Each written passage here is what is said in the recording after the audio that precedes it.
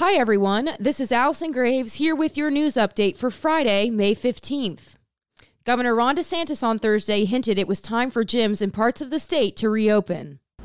First of all, this is a virus that if you're in good shape, you're probably going to be okay. So why would we want to dissuade people from going to be in shape? So we're going to have an announcement on that tomorrow. But I think it's really important that people have access to gym and to different exercise.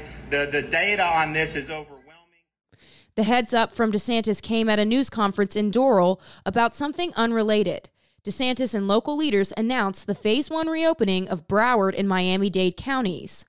Reopening outside of Miami-Dade, Palm Beach, and Broward started May 4th, but come Monday, restaurants and retail shops across the state will be allowed to serve customers at limited capacity.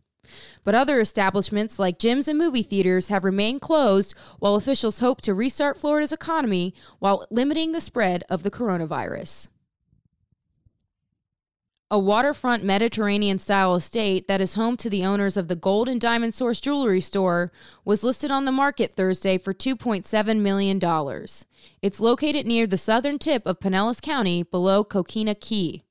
With views of the downtown Tampa skyline and its own dock, the home at 6216 Bahama Shores Drive South has multiple outdoor koi ponds as well as 2 large fish tanks in the foyer. The home was built in 1949 and has about 6,000 interior square feet on a 0.82-acre lot.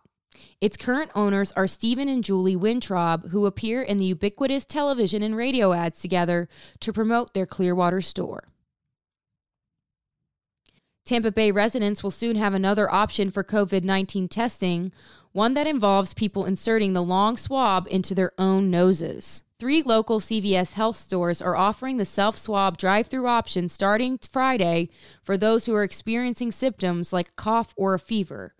People who are interested must book an appointment before visiting the stores in Tarpon Springs, Largo, and Lutz. Similar to drive-through sites operated by Baycare Health, Hillsborough County, and other providers, people will stay in their cars during the test. There will be no cost to the patient, though anyone with insurance will be asked to provide it. Well, folks, that does it. For these stories and more, please visit tampabay.com. This has been Allison Graves with your Friday news update. Have a good one.